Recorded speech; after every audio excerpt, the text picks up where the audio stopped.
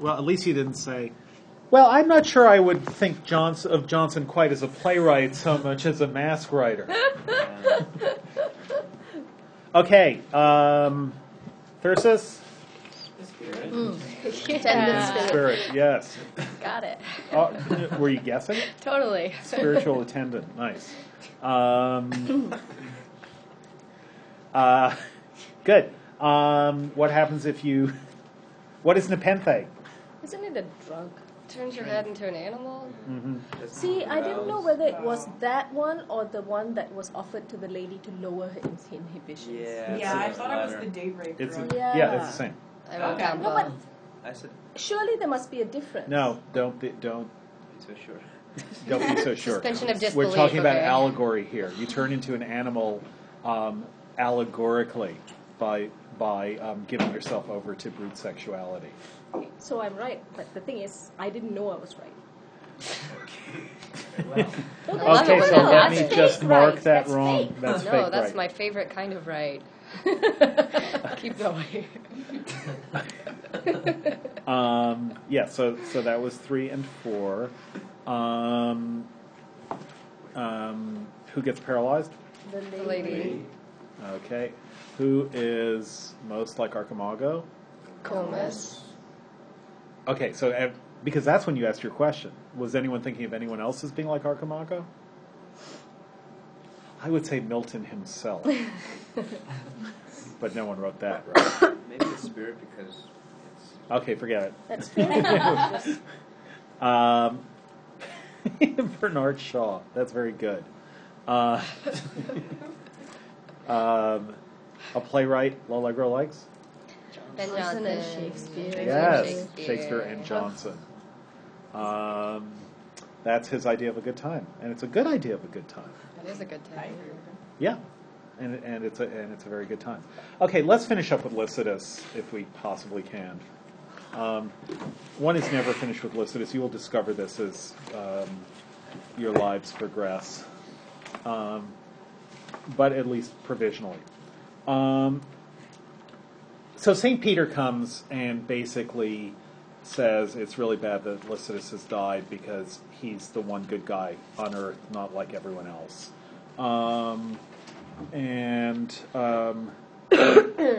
If you look at the long subtitle or the long description of the poem right after its title, that goes, in this monody, the author, monody is essentially a poem by one voice, a song by one voice. In this monody, the author bewails a learned friend unfortunately drowned in his passage from Chester on the Irish Seas, 1637, and by occasion foretells the ruin of our corrupted clergy then in their height.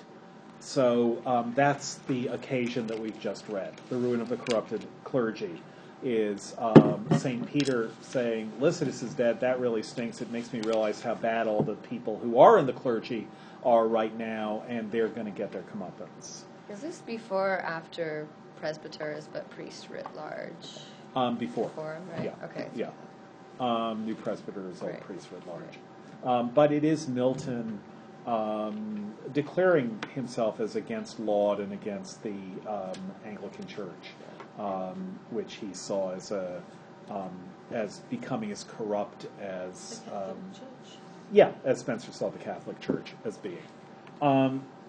Then St. Peter stops speaking. He's another voice who's spoken, and the shepherd speaks to the river again, Alph, the sacred river, as Coleridge will call it.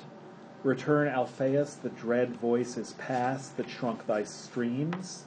So St. Peter made that stream shrink up in fear, partly in fear because it's the coming of Christianity.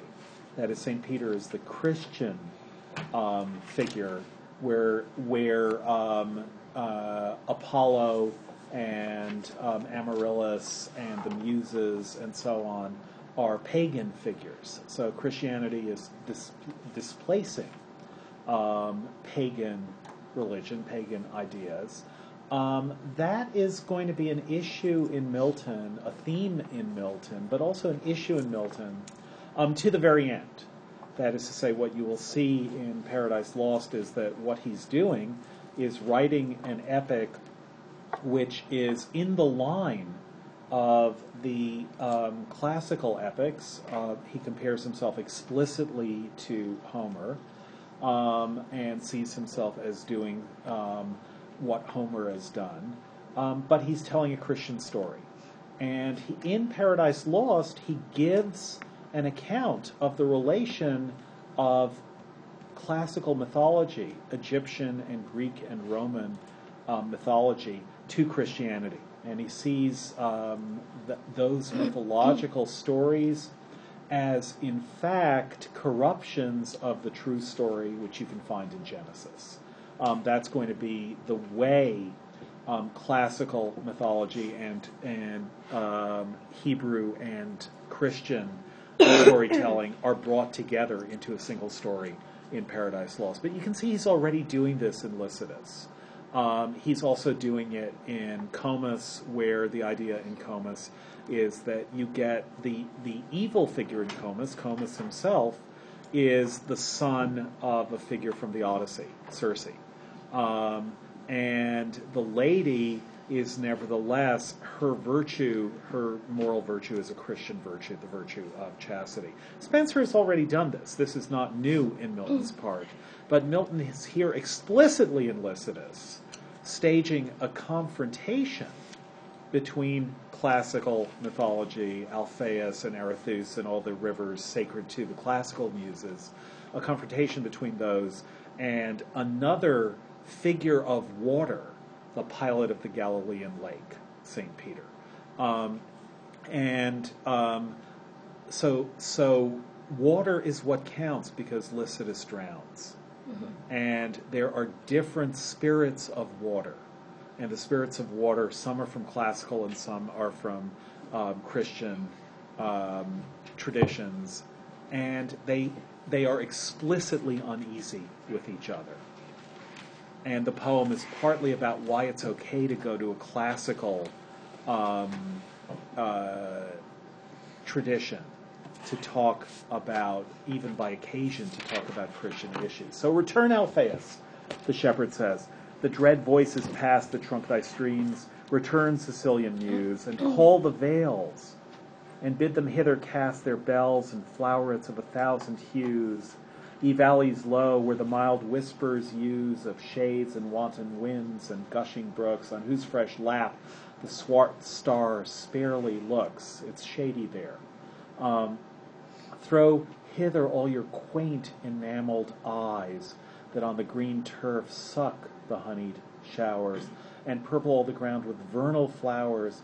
Bring the wreathed primrose that forsaken dies, the tufted croto, and pale jessamine, the white pink, and the pansy freaked with jet, the golden violet, the musk rose, and the well-attired woodbine, with cowslips wan that hang the pensive head, and every flower that sad embroidery wears. Bid amaranthus all his beauty shed, and daffodillies fill their cups with tears, to strew the laureate hearse where Lycid lies. So he gives one of the most remarkable catalogs of flowers in English literature here. Do people remember an earlier catalog of flowers that L'Allegro? Yeah. I was going to say Ophelia. Yes, in a playwright whom L'Allegro likes. Yes. Also, the Midsummer Night's Dream, that particular, the Eglantine passage. Yeah. So the idea is we go to a kind of surface. The catalog of flowers, it's almost like embroidery. It's almost like a tapestry. It's what Ophelia brings to Polonius's death. There's rue, that's for remembrance. There are violets. And the idea of flowers covering the fact of death is an idea that again is a powerful one that goes way back, and it's an acknowledgement of death by using something beautiful namely the flowers. Shelley will call this adorning the coming bulk of death. Keats was very famous for his flower catalogs, all the flowers that the gardener fancy feigns, whom breeding once will never breed the same. Keats is actually getting that out of the Garden of Adonis. But the idea of flowers is they don't live long, we know they're ephemeral, but they are beautiful, and you can use their beauty to cover the fact of death even as they represent it. And something like that is going on here. And the flowers come from the mythological beings. Alpheus called the vales and bid them hither cast their bells and flowerets of 1,000 hues. So it's as though classical mythology is like flowers. It's beautiful ornament for truth. But the ornament isn't simply ornament. As ornament, it serves a function. That is, it's the standard opposition is an opposition between functional and ornamental elements of any art.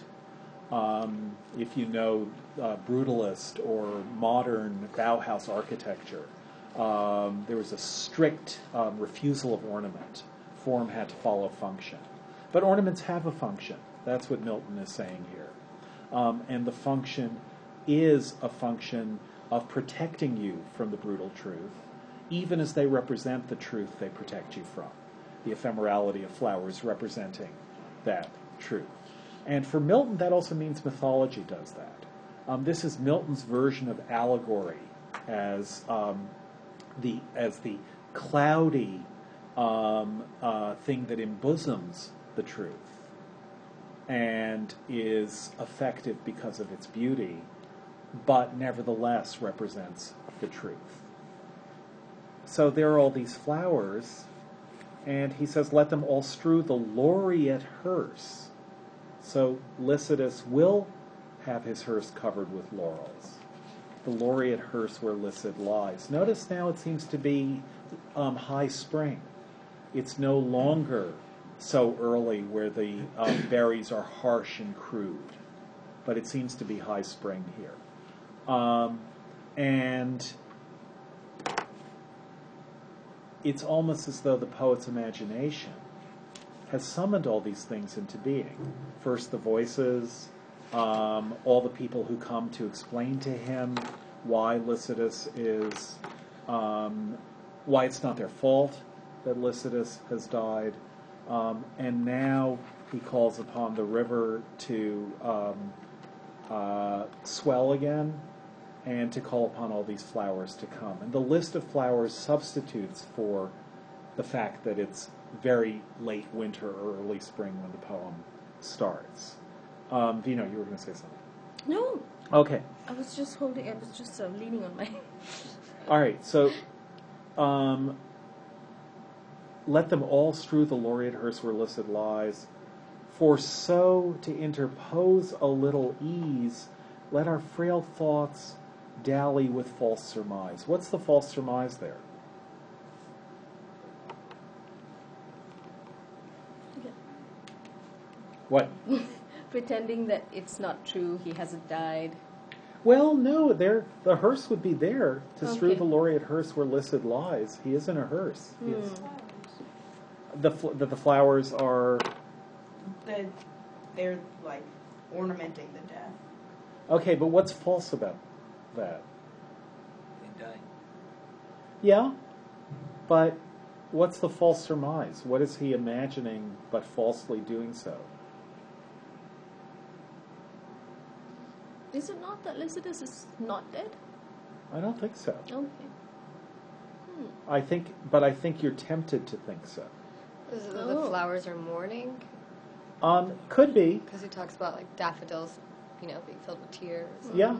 All of that is Ovidian. That is the idea of seeing the flowers as what they are, as formed as they are for a reason, that reason being grief for Lycidas. So that could be a false surmise. Steve, were you going to say something? Ben. No. Just I'm mulling around with something, but it's not. All right, let's go on to find out what it is. For so to interpose a little ease, let our frail thoughts dally with false surmise, I, me, whilst the shores and sounding seas wash far away. What? That they had found the body, but obviously the body was never found. Right. Oh. So the idea is, let's dally with false surmise, which immediately will be that life has defeated death. But it turns out that the way that you surmise that Lycidas isn't really dead, although that's not what you're surmising, but the way the poem does that through its form, that is, that he's dead, but let us for a moment imagine something that's untrue. The structure of that is, so let's imagine that he's alive. However, the content isn't what the structure implies. The content is, let us imagine that his body was found. And that would interpose a little ease, because then at least we could give him proper burial with flowers. Then we could do what Ophelia does for Polonius before she drowns. He's certainly thinking of Hamlet here, and he's thinking of drowned Ophelia. But we can't. It would be nice to think that his body was here. Now, if he said that explicitly, people might say, well, no, it wouldn't. Why would you want his body here? Why would that be something that would make you happy? But, it's better than that he be lost forever. Bodies are returned. They are, if a body's lost, you try to find it to give it good burial. So it's not meaningless. But structurally in the poem, it seems to be a fantasy, not that Lycidas' body was saved, but that Lycidas is still alive. However, its content is that it's a fantasy that his body is here and that we can strew his hearse with flowers. We can't. But that allows the poem to do some work. And the work that it does is to change its attitude towards Lycidas' death, which is, but Lycidas isn't here. That's the low point of the poem after the start. That's a local minimum, as we put it. Because he isn't here, and I have to realize that this was false surmise, I, me. He mourns again. Whilst thee the shores and sounding seas wash far away, where'er thy bones are hurled, whether beyond the stormy Hebrides, way north of Scotland, where thou perhaps under the whelming tide visits the bottom of the monstrous world. Again, be thinking Spenser always. Or whether thou, to our moist vows denied, sleepst by the fable of Bellerus old, off Cornwall, where the great vision of the guarded mount looks towards the Mancos and Bayona's hold. So there is a mountain which is said to represent St. Michael, who is looking southward. That's the great vision of the guarded mount, looking southward toward the Mancos and Bayona's hold. Look homeward, angel. So don't look south, look homeward, angel, now. And melt with ruth. Mourn for the death of Lycidas. And oh, ye dolphins, waft the hapless youth. So now he doesn't know where Lycidas is, and he thinks of everything you can see from Britain, and thinks Lycidas can be anywhere. The whole place is the place where he is lost. The world is a world in which Lycidas is lost. If he were here, if his body were here, if he weren't lost, then the only place for Lycidas would be here now, in this vale where we used to bring our sheep together. But since he is lost, he could be anywhere. And the whole realm of his loss is everywhere, whereas the realm of where he could be is only somewhere, namely here, this single point. And that allows for the turn that occurs now, where we go from What is weep no more echoing? Earlier in the poem?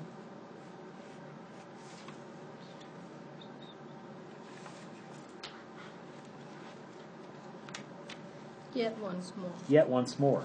So now the poem has affected a turn from yet once more to weep no more. Weep no more, woeful shepherds, weep no more. First he's complaining that no one is weeping. Now he's saying you can stop. And the question is why? How do you get from line 164 to line 165? Weep no more, woeful shepherds, weep no more. For Lycidas, your sorrow is not dead, sunk though he be beneath the watery floor. So sinks the day star in the ocean bed. What does that mean? What's the day star? The sun. The sun. Yeah. So Lycidas is now, because his loss is spread out over the whole world, or over all the oceans, over the whole boundary of the world, the whole boundary of Britain. It's as though the image that you have of him now is of the sun, not of a body that you have to cover with flowers, but of someone who's distributed around the whole world, like a spirit. He's etherealized. His loss becomes re-understood, re-felt, re-metaphored as an etherealization. So he's like the sun setting everywhere and disappearing everywhere, but the sun will return. So weep no more, woeful shepherds, weep no more, for Lycidas your sorrow is not dead, sunk though he be beneath the watery floor. So sinks the day star in the ocean bed, and yet anon repairs his drooping head, and tricks his beams, and with new-spangled ore flames in the forehead of the morning sky. So Lycidas, sunk low, but mounted high through the dear might of him that walked the waves. Who's that? Jesus. The other son. The other son, the S-O-N son, who walks the waves.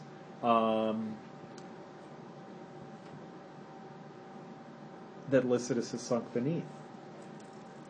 But since the might of him who walks the waves saves the virtuous, sinking beneath the water is also now allows for a different way of thinking of water. Ocean floor. That doesn't mean, by the way, what we would mean in current oceanography, that is the land under the ocean. It means the surface of the ocean. That's what Lycidas sinks beneath. But it is a floor, and you can walk upon it if you're Jesus, or if Jesus tells you how to. It's also a form of baptism? Yeah. Okay, good. Nice. So, although he's sunk, he, through the dear might of him that walked the waves, will be mounted high, where other groves and other streams along, with nectar pure, his oozy locks he laves. So he washes his hair, his locks, with other groves and other streams. That is the groves and streams of heaven. If you can't find him on earth, there's only one place he must be, which is heaven. And he hears the unexpressive, that is inexpressible, nuptial song in the blessed kingdoms, meek of joy and love. There entertain him all the saints above, and solemn troops, and sweet societies that sing and singing in their glory move, and wipe the tears forever from his eyes. So who's Lycidas being compared to now in Spenser? Wiping the tears forever might sound like he'll never cry again. But I think the line actually sounds more like he's always crying, and his eyes are forever being wiped. Adonis. Yeah, Lycidas has become an Adonis-like figure, but in heaven. So he drowns, he's brought to heaven, and he has constant, continual comfort and consolation and cleansing and succor there. Now Lycidas, the shepherds weep no more. So now he actually can address the absent Lycidas up in heaven. Now Lycidas, we know where you are. And so he can speak to Lycidas directly. Now, Lycidas, the shepherds weep no more. Henceforth thou art the genius of the shore. That is the spirit of the shore, the spirit of those who will protect those who go to sea. In thy large recompense, and shalt be good to all that wander in that perilous flood. So he has become a guardian angel to all those who go sailing. And then the huge surprise in this poem. Thus sang the uncouth swain to the oaks and rills. So what's the surprise there? That it's not him who's speaking. Yeah, that this whole thing, if this were written in the 18th or 19th century, it would all be in quotation marks. The whole thing is what the shepherds sang, and not a poem written in propria persona. And that's a pretty interesting turn at the very end. One that there are many, many different ways to think about, and one that it's really worth thinking about. But the least that you can say, just look at the little bit of narrative that you get at the very end. Remember, what the shepherd has been doing is talking to various people who show up out of nowhere to speak to him. St. Peter, Comus, the nymphs, Apollo. But now it turns out that he himself has been a speaking voice within the poem. Not the voice of the poem itself, but a voice that speaks within the poem. And the question is, what is the relation of the actual narrator of this poem, Milton, let's say, and the shepherd who speaks it? If you've read Portrait of the Artist as a Young Man, how many people have read it? So you'll remember that Stephen Dedalus has a theory of 3 stages of art, which go from lyric to dramatic to epic. And in the epic stage, the artist is himself completely removed from the work of art. Stephen compares it to he's simply paring his fingernails while the work goes on. Becomes inscrutable. The lyric is the voice of personal expression, and the epic is the voice of inscrutable presentation. And he may have been thinking of this moment. If you've read Ulysses, has anyone read or started Ulysses? Do you remember the lesson that Stephen teaches in chapter 3 of Ulysses? No, chapter 2. He goes off to teach school. That's when he gets paid by the English schoolmaster. It has one of Joyce's epiphanies. Someone had loved him, had nursed his weak, watery blood with her own, a kid with an ink stain on his face. Do you remember what the lesson that he's teaching that day is? Lycidas.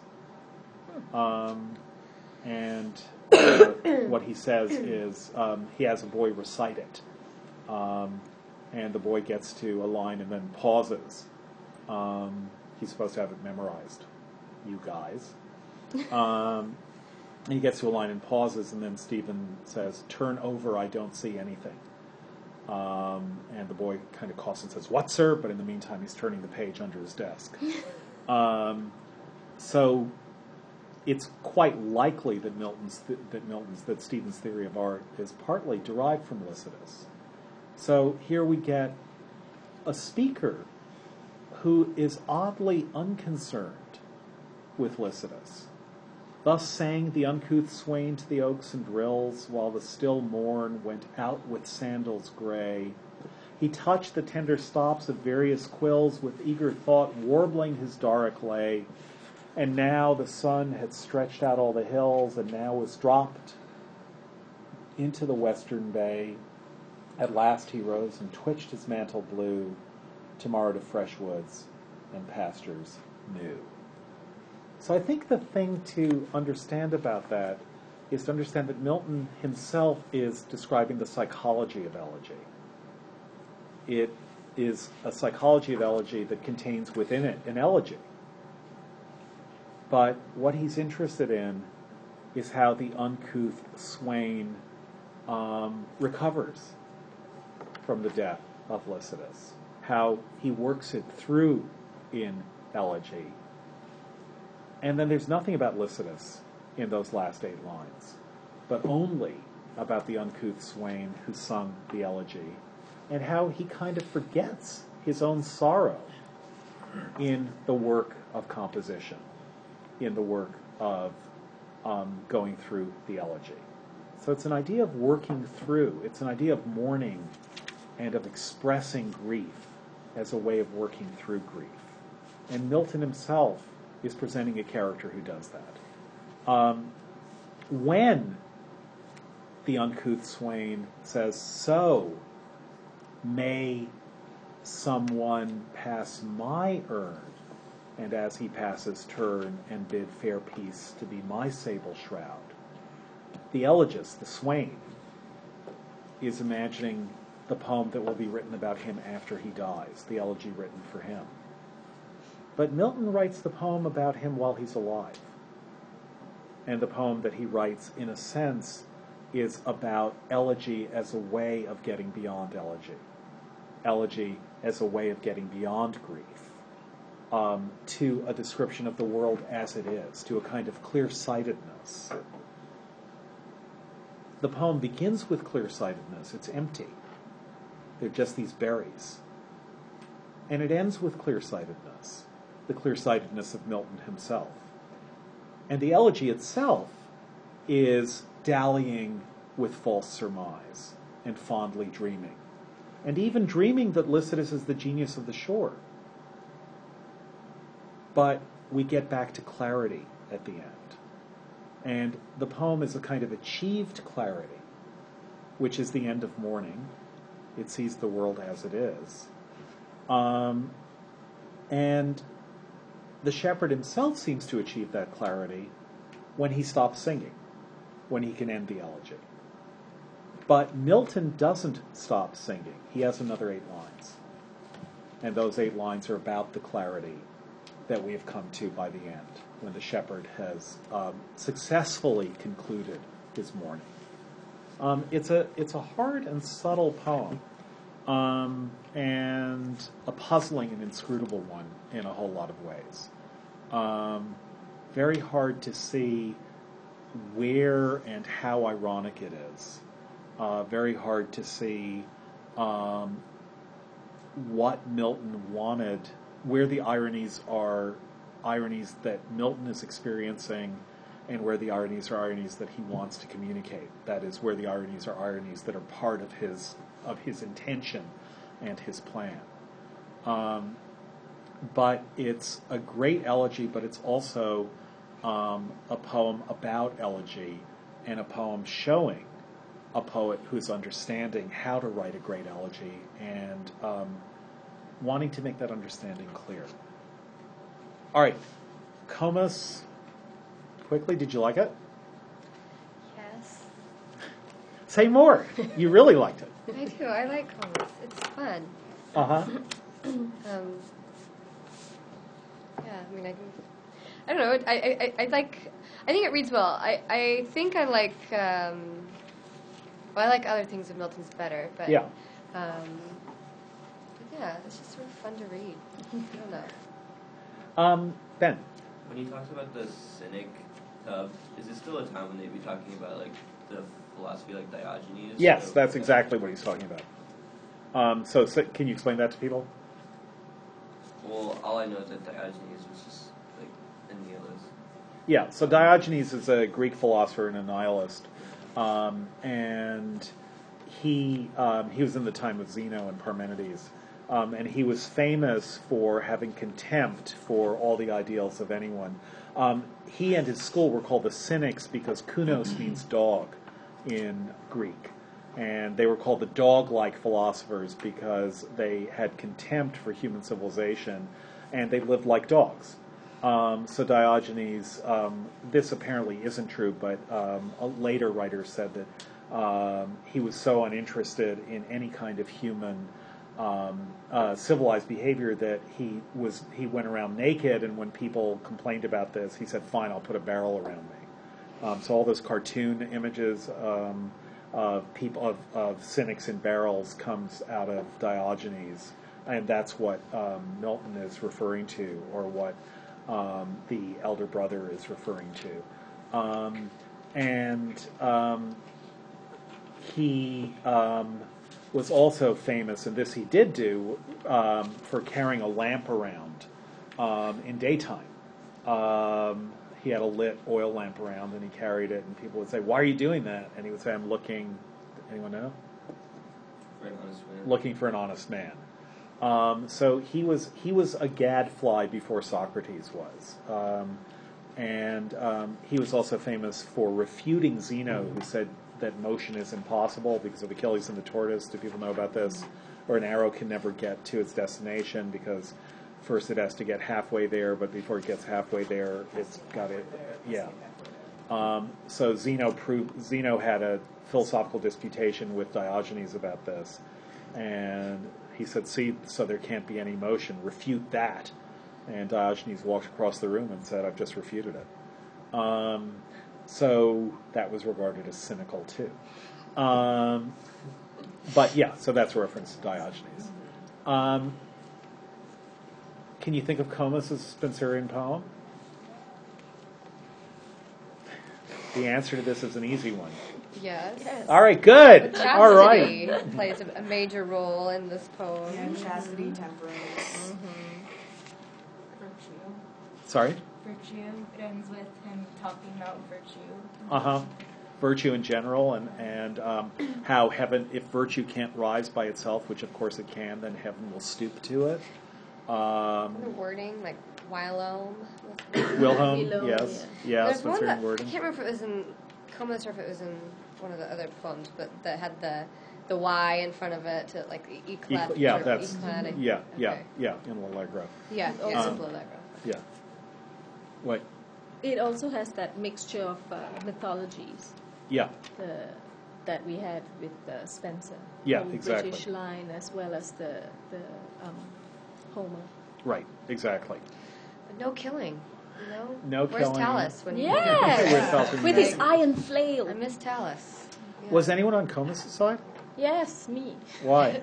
Because he's just, he is more true to the people who bred him than Sabrina is. How weird is it that a spirit who was thrown into a river by her stepmother, or she committed suicide, whichever one, for both adulterous parents, should be now the spirit of justice? Ridiculous.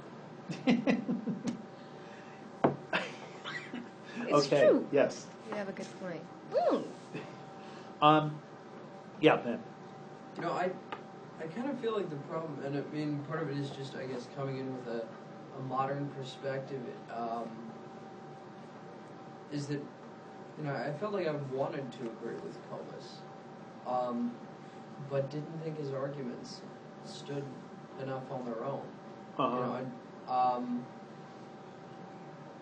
I thought that was kind of unusual for Milton, particularly because, reading Paradise Lost, the devil is such a heroic figure and such. Well, remember, this is 30 years earlier. Right. Okay, but still, I mean, there's sort of, it feels comparatively just incredibly weak, to the point that it, next to the lady, the attendant spirit, the brother, Sabrina, it doesn't seem to stand a chance, and it seems, for the reader's sake, kind of, when I was going through it, and reading what he had to say, I was sort of like, yeah, okay, I guess, I agree, and then reading Sabrina's, it's like, well, I don't necessarily agree, but it's a much better version of the argument. Well, Sabrina's or the ladies? I mean, the ladies. The ladies, yeah. Confusing. Yeah, now she has, part of what's going on, we'll talk a little bit about this tomorrow, but Paradise Lost, begin Paradise Lost for tomorrow, book 1, at least. But part of what is happening here is that Milton is staging, we talked about this yesterday, but Monday, a pretty powerful, giving the lady a pretty powerful context for her rebuke of Comus. And it's really worth feeling the different, it's like Lycidas this way, that there's, on the one hand, extraordinarily rich language which Comus uses. That rich language is not going to be satanic language in Paradise Lost. Satan's language, at least when he's speaking to himself, is not rich. It's austere. But the rich language is also the language of the shepherd in Lycidas, the catalogue of flowers. And then that's framed and juxtaposed to austere language. And the austere language is what Milton calls sober and serious language. In Comus, that's the language of the lady. Mm-hmm. She doesn't use any of the beautiful language that Comus does. And Milton is very interested in beauty versus austerity. And that's going to be, we saw it in Lycidas, you see it to some extent in L'Allegro and Il Penseroso, although Il Penseroso isn't that austere. Not austere at all, really. But we'll certainly see it in Paradise Lost, and then we'll also see it again in Paradise Regained and in Samson. But that's a first thing to see. We'll talk a little bit more about this tomorrow. One other thing to see, though, just to put a marker down, is you can't really, if you're a decent human being, like Comus when he paralyzes the lady and seeks to rape her. But the question is that a kind of plot intervention on Milton's part? Does that feel right? That is, does it feel like, oh, that's what Comus was all the time? Or is it the kind of thing that you sometimes have to do, TV writers have to do this all the time, is they have to change someone's character in order to make the plot go the way they want it to go? And I think it's the second. Mm-hmm. And it's at least worthwhile considering the extent to which it's the second. Okay, someone cop to this unsigned quiz. I don't know where it went. Here are your quizzes. Oh, no, these. That's why. That file. Yes. So someone cop to this. Here, pass it around.